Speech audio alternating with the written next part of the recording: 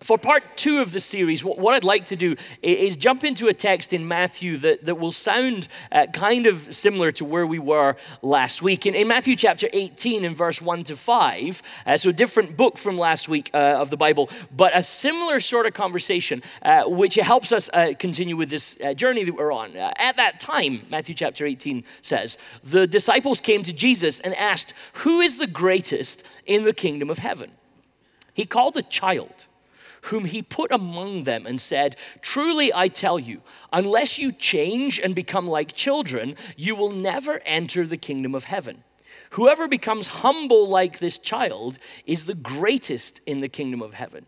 Whoever welcomes one such child in my name welcomes me."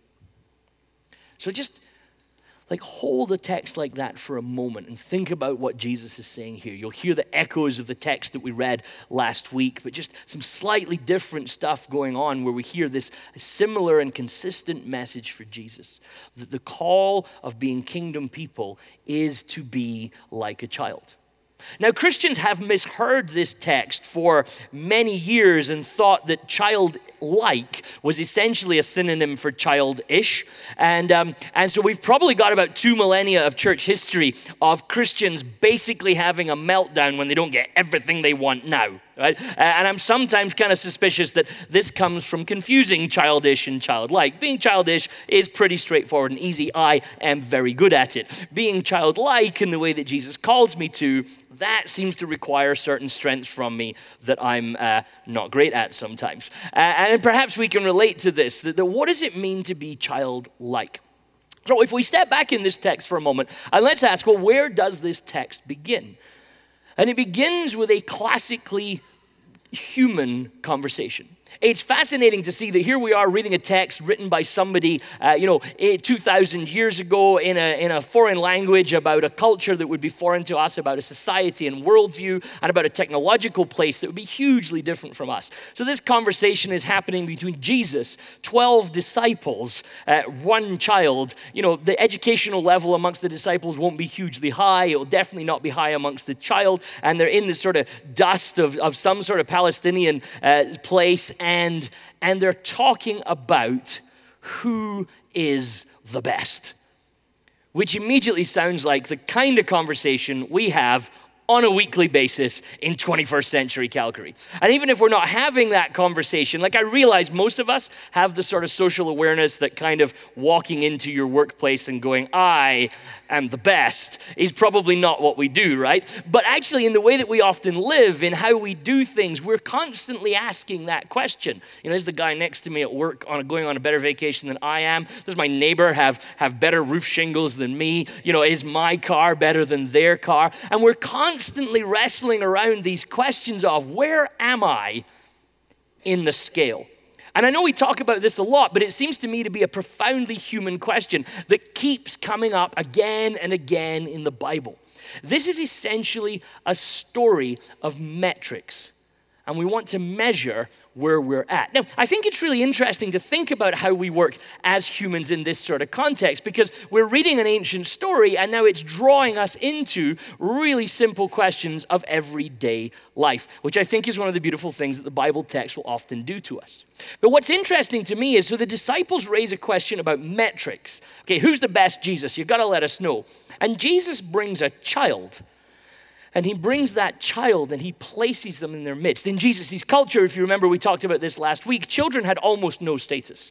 Right? Children had very little importance in society until they reached a particular age. So to bring a child, to ask a question, who's the greatest, and for Jesus to bring a child in, these 12 disciples are struggling to compute this. This is, what are you going to do with a child, Jesus? What's that got to do with a question about the greatest? I think that the average person in the time of Jesus would automatically assume that the furthest thing from the greatest would be a child. But this anonymous child, we don't know their name, we don't know whether it was a boy or a girl, we don't know anything about them. This anonymous child becomes rooted into the scriptural story, and their innocence of who they are as a child is then contrasted against what we'll call the scarcity mindset of the disciples. Because you see, the disciples are living in this mindset, which generally gets sort of framed and discussed as a scarcity mindset, where they have this deep belief that there's not enough for everyone to go round. So the key response for them is to get themselves into a position that they're the best. Because if they can get into the most successful position, that will look after them and that will ensure that they are okay. The interesting thing about this story that Jesus is setting up, so we have this idea of scarcity going wrong around these group of disciples, and their thought process is like, where am I on the scale, Jesus? Where am I? Am I above him or below him? Like, how's it all relating? And then Jesus brings in a child. And for me, what's fascinating about that is that children don't believe in scarcity. Scarcity is something we've learned. Scarcity is something we've picked up somewhere along the journey. Somewhere we decided there wasn't enough to go around, and we've shared that message. But children, I don't know if you've ever spent any time with children, they don't believe that. Children believe there's enough for everyone. Children believe that there is no limit on what you can have and what you can do. So maybe you run a social experiment one day. Take a child, preferably one you have legal right to take. That would be helpful. Otherwise, we have to do a different sermon series. But take a child and just take them to a toy store. And for a few minutes, as you wander around a toy store with an 8 or 9-year-old or 7 or 6-year-old child, you will see what it looks like to not believe in scarcity. Because they will say, I want this toy here. And they will say, and I also want this toy here. And I also need that toy there. And this huge teddy bear that covers the whole corner of the room, I also need that. And you start to get terrified because your scarcity starts to kick in. Eventually, they start asking for toys that you can't afford to buy. You know, when the children are young and they just want $3 toys, you feel like a king. You're like, yes, you can have this toy and also this toy. But then the toys start to get more expensive, and now it's, no, you cannot have a horse because I don't know how to feed a whole horse. And then where I live at the moment is I have to be highly suspicious of the toys that I'm asked to buy because, well, this looks like a lovely stuffy. But then I get home and realize this stuffy is part of a set that has 7,000 stuffies in it. And apparently I'm living with someone who intends to own all of them and has no bearing for a pastor's salary. And so there's no scarcity there. But then somewhere along the line in our journey, we as children learn, oh, there's not enough to go around. And the moment we learn there's not enough to go around, we start protecting what we have. We start thinking, well, this is mine and I need to keep it and I don't want to share it. And slowly this happens. And we think that's intrinsic to us. But increasingly what we have to identify is that we're learning it. We're learning it from our parents. We're learning it from our environment. In their book, Another Kingdom, these 3 scholars, Peter Block, Walter Brueggemann, and John McKnight, they frame this really helpfully for us by saying, if we construct an economy where quantities are controlled based on the belief that there is never enough for all, then we must compete to determine the winners. We begin this with grades in the first grade. There is the presumption that competition is essential. And so there must be a normal distribution of grades. All students cannot receive high marks. If I get an A, someone in the class must perform poorly. Our message to our children is essentially grow or die. If you don't get to the top, then you're going to get trampled down. And then what happens is we subtly, along with that message, sneak in another message. That acceptance, that welcome, that community only is limited to a very small group of people. That acceptance isn't for everyone. That success isn't for everyone. That you must fit into these particular parameters so that you can be the type of person that you're supposed to be in our society. Another way to think about it is this. Imagine if everybody in your class did get an A. Or, well, more realistically, imagine this, and this sort of thing happens quite regularly. Like an annual year of testing goes by for our children, and the newspapers report on the statistics. And the statistics tell us that this year, children on average are doing 2 or 3% better than last year.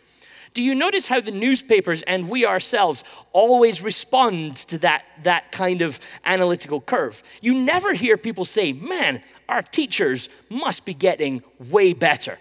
You never hear people say, our children must be getting way smarter. No, what we cynical humans say is, those tests must be getting easier.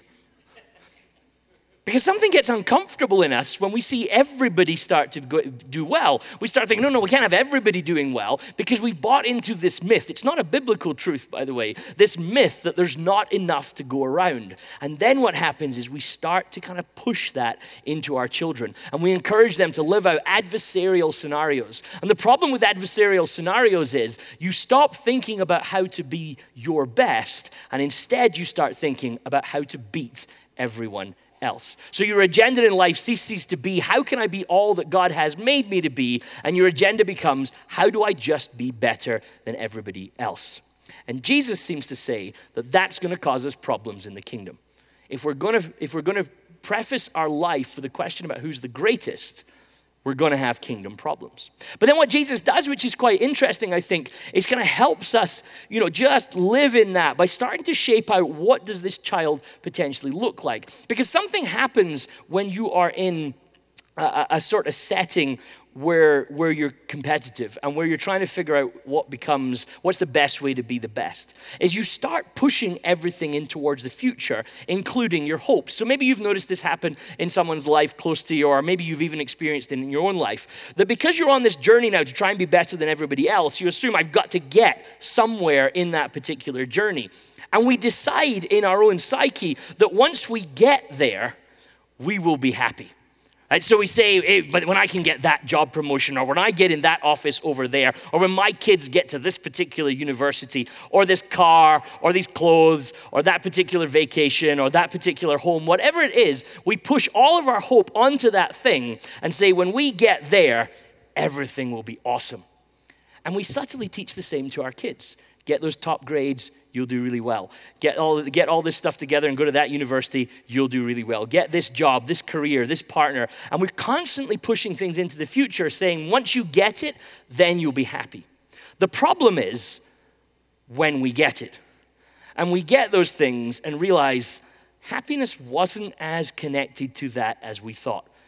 Actually, we got the car, the job, the family, the house, the vacation, or whatever it was, and we realize I'm still not quite sure.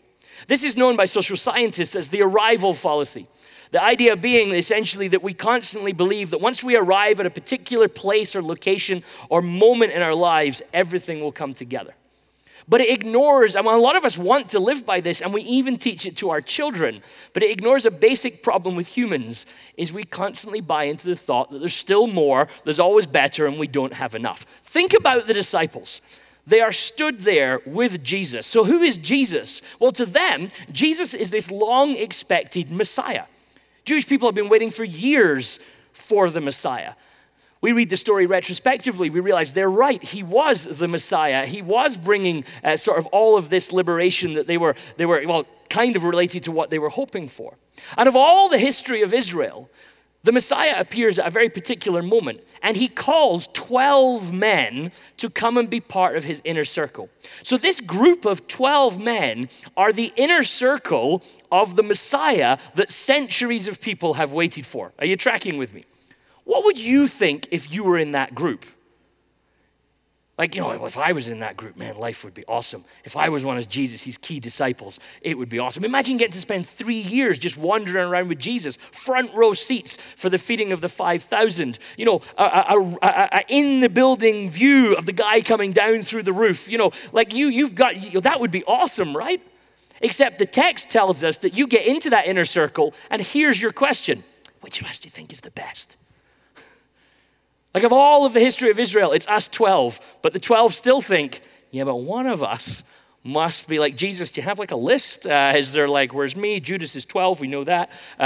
We're not sure about Peter and John. Peter seems to think he's the best. John definitely thinks he's the best. Of all the people in history, you have this immense privileged position, but it's still not enough.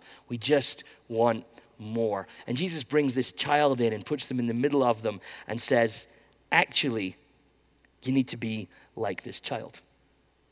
Perhaps there's a question for us to think about. What is it about our culture that we are passing on? What is it about our culture that lives in this arrival fallacy that's sort of saying, actually, if you're successful, you'll find contentment and happiness. And despite the fact that most of us are easily aware of the fact that arriving at a certain form of success rarely brings the contentment we want, we still kind of teach in our society and to our children that this is how you will live. The problem is, it starts to eventually drain our hope. It starts to eventually drain our energies. It starts to eventually pull us into a place that if we're constantly living thinking better is just around the corner, thinking that when I get there, I'll be happy, the toll on your mental health is immense. And all you need to do is pick any of the stories you've seen in the media over the last few years and realize that people that we would put up on the covers of magazines as having it all very regularly come out and tell us this is not as happy a life as you might think. So why do we keep inflicting on our children? Well, while we're thinking about that question, let's go back to the text because we didn't read the whole story. The story so far has a question about who's the best and a beautiful moment where Jesus brings a child into the middle of this group of privileged, the 12 of all of Israel's history men that are walking beside Jesus. This child comes in. Jesus says, be humble and be like them because that's the way of the kingdom. But he doesn't stop there. He then continues and says, if any of you put a stumbling block before one of these little ones who believe in me, it would be better for you if a great millstone were fastened around your neck and you were drowned in the depth of the sea. Woe to the world because of stumbling blocks. Occasions for stumbling are bound to come, but woe to the one by whom the stumbling block comes. Like, whoa, Jesus, that got dark real quick. Like, cute little kid, be humble like the kid. Let's all look at the kid as a lesson. Everybody must kill themselves. Like, whoa, it needs like a trigger warning for a second here, And not like, just simply putting stumbling blocks in the way. Jesus says, you better go and throw yourself in the sea. We were talking about this verse this week in the team, and we were discussing that as far as we're concerned as 21st century people, we think Jesus' child protection policy is a little harsh. Can you imagine if you turned up at Westside for the first time and you got your kids and you're like, I want to leave them in East Hall, but I'm not sure how they're going to be treated. What's your guys' child protection care? How do you do plan and protect? And we're like, well, if we have somebody that we think is just even causing a stumbling for our kids, we just drown them out back. No wonder it's hard to pick up volunteers. Jesus is really harsh, but let's just think about this. This is Jesus we're talking about. This is a Jesus that we talk about who's full of grace. This is a Jesus who is literally forgiving the people who are killing him, right? So this is like peak grace that we would expect from Jesus. And yet when he gets to the subject of children, and when he gets to the subject of potentially just doing something that would be perceived as damaging to a child, you see this completely different side to Jesus. And I think that bears some reflection. That if this guy who would forgive the very people executing him has such a hard line for children, we see that the importance of what is happening with our children is clearly profound. Now, at some level, Jesus is doing a very classic rabbinic thing here, which is to sort of exaggerate. So millstones are these huge stones that have a hole carved in the middle of them, or placed in a mechanism that kind of crushes the grains that you need. There really isn't probably many boats in and around the area that Jesus is currently in that would be big enough to float with a millstone in it. So if you tie a millstone around your neck, you're not going to get off the beach, much less out into the depth of the sea so you can drown yourself. But Jesus is painting this caricature sort of cartoon at some level to say this is how serious it is that we talk correctly around and about children. Jesus is essentially saying that if our attitude in life is to hinder children, is to cause them to stumble, is to knock them away from the kingdom life, we're essentially ending our own life. We're unwisely creating a series of events that will bring us to an end. So in a very classic rabbinic way, his way of sort of talking about this person drowning themselves is actually a way of saying that's essentially what you're doing to yourself if you don't care for and bring justice to children.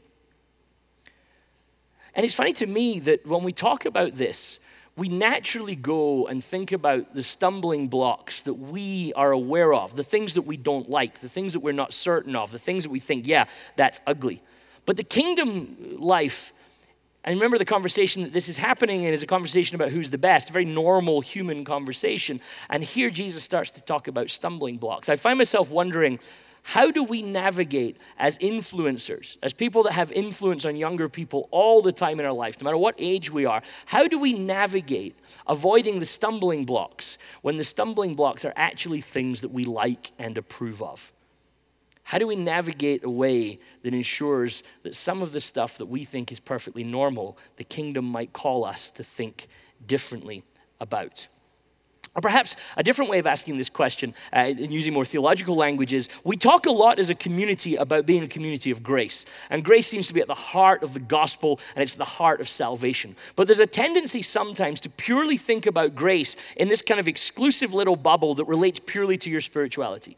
So yes, I believe in the grace of Jesus. Jesus found me and saved me, and it has no bearing on who I am. It's just an expression of his love. But very, very commonly what happens is, although we fully appreciate, or we think we fully appreciate the grace of Jesus who has found us and affected our spiritual life, the rest of our lives can so easily just still ending up working on the standard metric system of the rest of the world. That the rest of the things, so we say we love Jesus, but the way we go about our working life, our home life, our relational life is still built into the ideas of the rules and the regulations of achievement of how do you become the best. And so I find myself asking, how do we as a people, and this is a question for us as a church, but also a question for those of us individually who have influence over children, the question seems to be, how do we let grace seep out of the boundaries that we've put in it and start to affect how we live? It strikes me that you can talk to children all day long about grace, that you can be a spiritually graceful person, but ultimately the thing that will influence is how you live. Parents often complain about, and I'm no different from many parents, that we often complain about the fact our kids are never listening. Right? You ever, if you have kids, have you ever said that? Feels like they're not listening to me. And you guys are like, no, we're Canadian. Our kids are always polite and listening to us. And it feels like our kids are not listening. And somebody told me once, just bear in mind, they may not be listening, but they're always watching.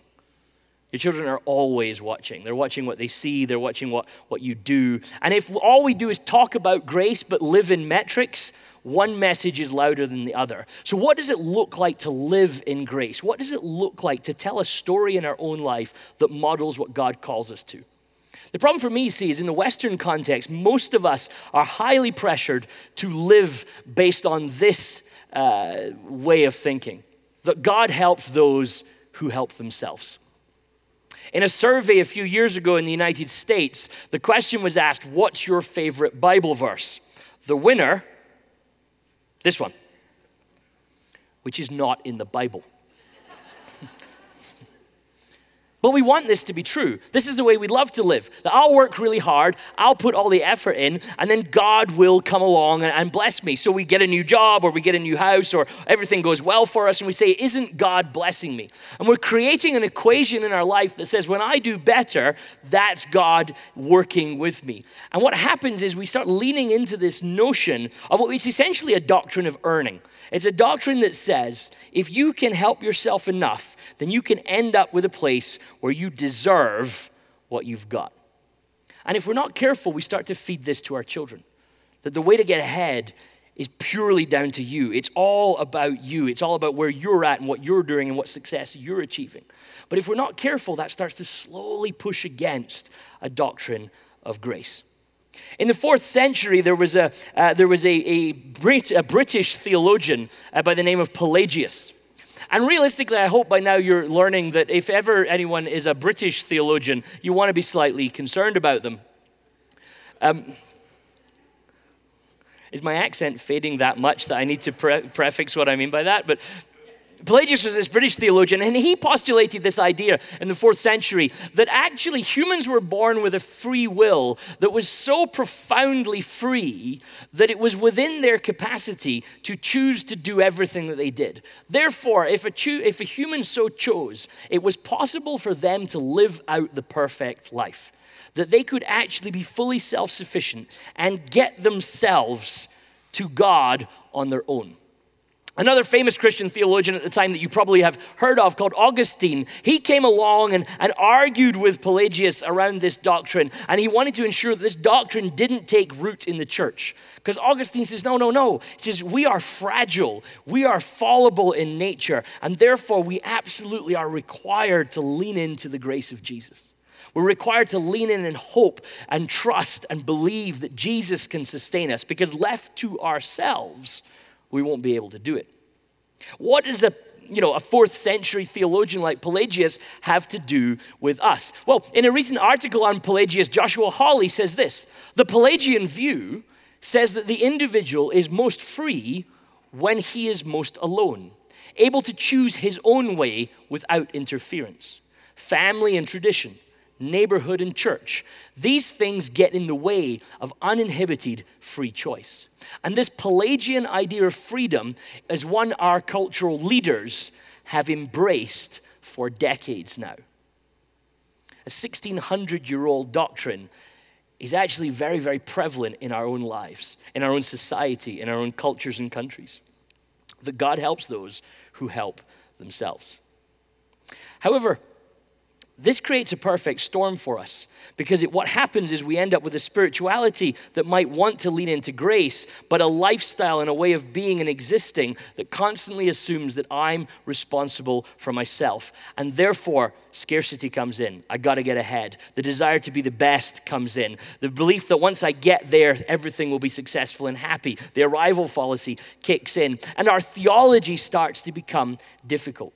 I also think that what happens if we don't identify and observe how our societies tend to work this way is spiritually it affects our children too. Because we end up with a view of God who sets standards that we've got to hurdle over, who sets walls that we've got to climb over, and God becomes just another rule setter that pulls us towards the anxiety-ridden life of achievement. And of course, it's not what the Bible teaches us. In Ephesians chapter 2 and verse 8 to 10, one of the most beautiful pieces of scripture that should be constantly referred to in our own lives to remind us of not just what's happening when God saved us, but how he calls us to be. Paul says to this church in Ephesus, "For by grace you have been saved through faith." And notice this really offensive little phrase here, "and this is not your own doing." It is the gift of God, not the result of works, so that no one may boast. And then just look at what Paul says here. For we are what he has made us. So it's not that we've picked ourselves up by our bootstraps. It's not that our successes have brought us to this particular place. But rather we are what he has made us. Created in Christ Jesus for good works, which God prepared beforehand to be our way of life. I think that grace calls us to subvert the paradigm of our society, to protect our kids from the stumbling blocks of trying to live in the right standard, of trying to live in the right way. And actually, if we're not careful, our society calls us to live anti-grace. But what if our job as parents, what if our job as a Christian community, what if our job as family members is not to simply prescribe to our kids a way of life that repeats the arrival fallacy that we know to be untrue? What if our children could learn from us what grace looks like? And this is what I love about this passage that we're wrestling with today. That Jesus, in his kingdom language, legitimizes children. Not only do children just matter, they are actually the model of the kingdom. Children are just not something the disciples should think a little bit about. They're actually what the kingdom has called us to look like. If we keep following our cultural patterns, the future is quite clear. There's more stress for us and our children. There's more trying to keep up. There's more failing to keep up. There's a growth in hopelessness and despair. It's the way that the world will go unless we choose to start to think about living differently. And the kingdom of God, 12 disciples who think that the argument is which of us is the best, find themselves staring at an anonymous child, and Jesus says, this is the model of the kingdom. So the children are legitimated, the children have value, and I think the call for justice is to keep them in that place. And why I say that is because I don't think we're often all that far ahead of the ancient world. We look at the ancient world and say, well, kids didn't really matter back then, but do we treat kids with the same respect that we treat adults in the contemporary world? From the small little things to the big huge things, we're sometimes out of kilter with that. How often do we laugh at children? They do something silly, we laugh at them. They make a mistake, we laugh at them. They say something slightly wrong, we laugh at them. And yet, try that at work tomorrow. If your colleague makes a mistake, just like video it, put it on Facebook, and send it to all of your family and say, look how stupid my colleague is, and point and laugh. Very important to point and laugh, all right? Your colleagues probably won't respond overly well to that. We condescend children. We don't give them agency. We don't allow them priority on all sorts of occasions. Children should be seen and never heard. But as adults, do we relate to that? As adults, do we agree with that? Is that the model of the kingdom? It's pretty common as parents to joke about how much alcohol you need in order to cope and survive as a parent. But we would never say that about another adult. It's rare that we would think that was a subject that was appropriate to talk around, to condescend someone in their presence by saying how hard it is to look after them. But this happens with children all the time. We joke about the alcohol that we need. We hit them. We manipulate them. We criticize them when they have emotions that are exactly the same as ours. And therefore, we delegitimize them. And Jesus brings a child into the middle of the disciples and says, that is what the kingdom looks like. And so perhaps we also just need to learn to step into what it is that Jesus is asking us for. What does it look like to delegitimize our children by always placing them second? They're second behind work. They're second behind television. They're second behind computers. They're second behind phones. They're second behind computer games. All these things that we allow to take their priority so that we don't need to take their priority. And it's hard for us because our society's calling us to say these are the most important things. But just remember this story in Matthew 18 where Jesus places the child in the middle of this group of disciples and says that's what our kingdom looks like. Tal Ben-Shahar, who is the social scientist that kind of started to first use this term, the arrival fallacy, as a result of his research, makes this stunning and unsurprising at some level comment. The number one predictor of happiness is the quality time we spend with people we care about and who care about us. In other words, relationships. So we're looking for happiness. We assume we'll find it in success. We teach our children that they'll find it in success, when actually perhaps all the pieces are there, with 12 disciples being shown a child and just being reminded that it's in here, in this model and way of being. And a child who's not aware of scarcity, but a child who just wants to be around their family and their friends. This perhaps is the way of the kingdom. So here's my thought for you this morning. If we can raise our kids in a church, in a family, in a home life, where grace isn't something simply reserved for salvation, where grace actually affects our whole lives, maybe then it will be easier for our children to not only have good relationships with us, but also with the Jesus who loves them. If they live in a world where they're constantly told they have to earn it, it becomes much harder for them to believe that there's a God who doesn't need them to earn it. But if that becomes the society and the culture they live in, perhaps rather than being crowded by stumbling blocks of rules and achievements, instead they find themselves in the company of a God who loves them. What if our kids learn that it's not God helps them who help themselves, but rather God helps us best when we learn to trust and rely on his grace in every part of their lives? So let me pray this blessing over us this morning. May you learn to see beyond scarcity and the perpetual need for achievement. Instead, may you experience and model grace that calls us into formative, shaping, and saving relationship. And may your kids, may our kids as a community be radically legitimized, protected, and valued by Jesus and all of us. And may God's grace and peace be with you. Amen and amen.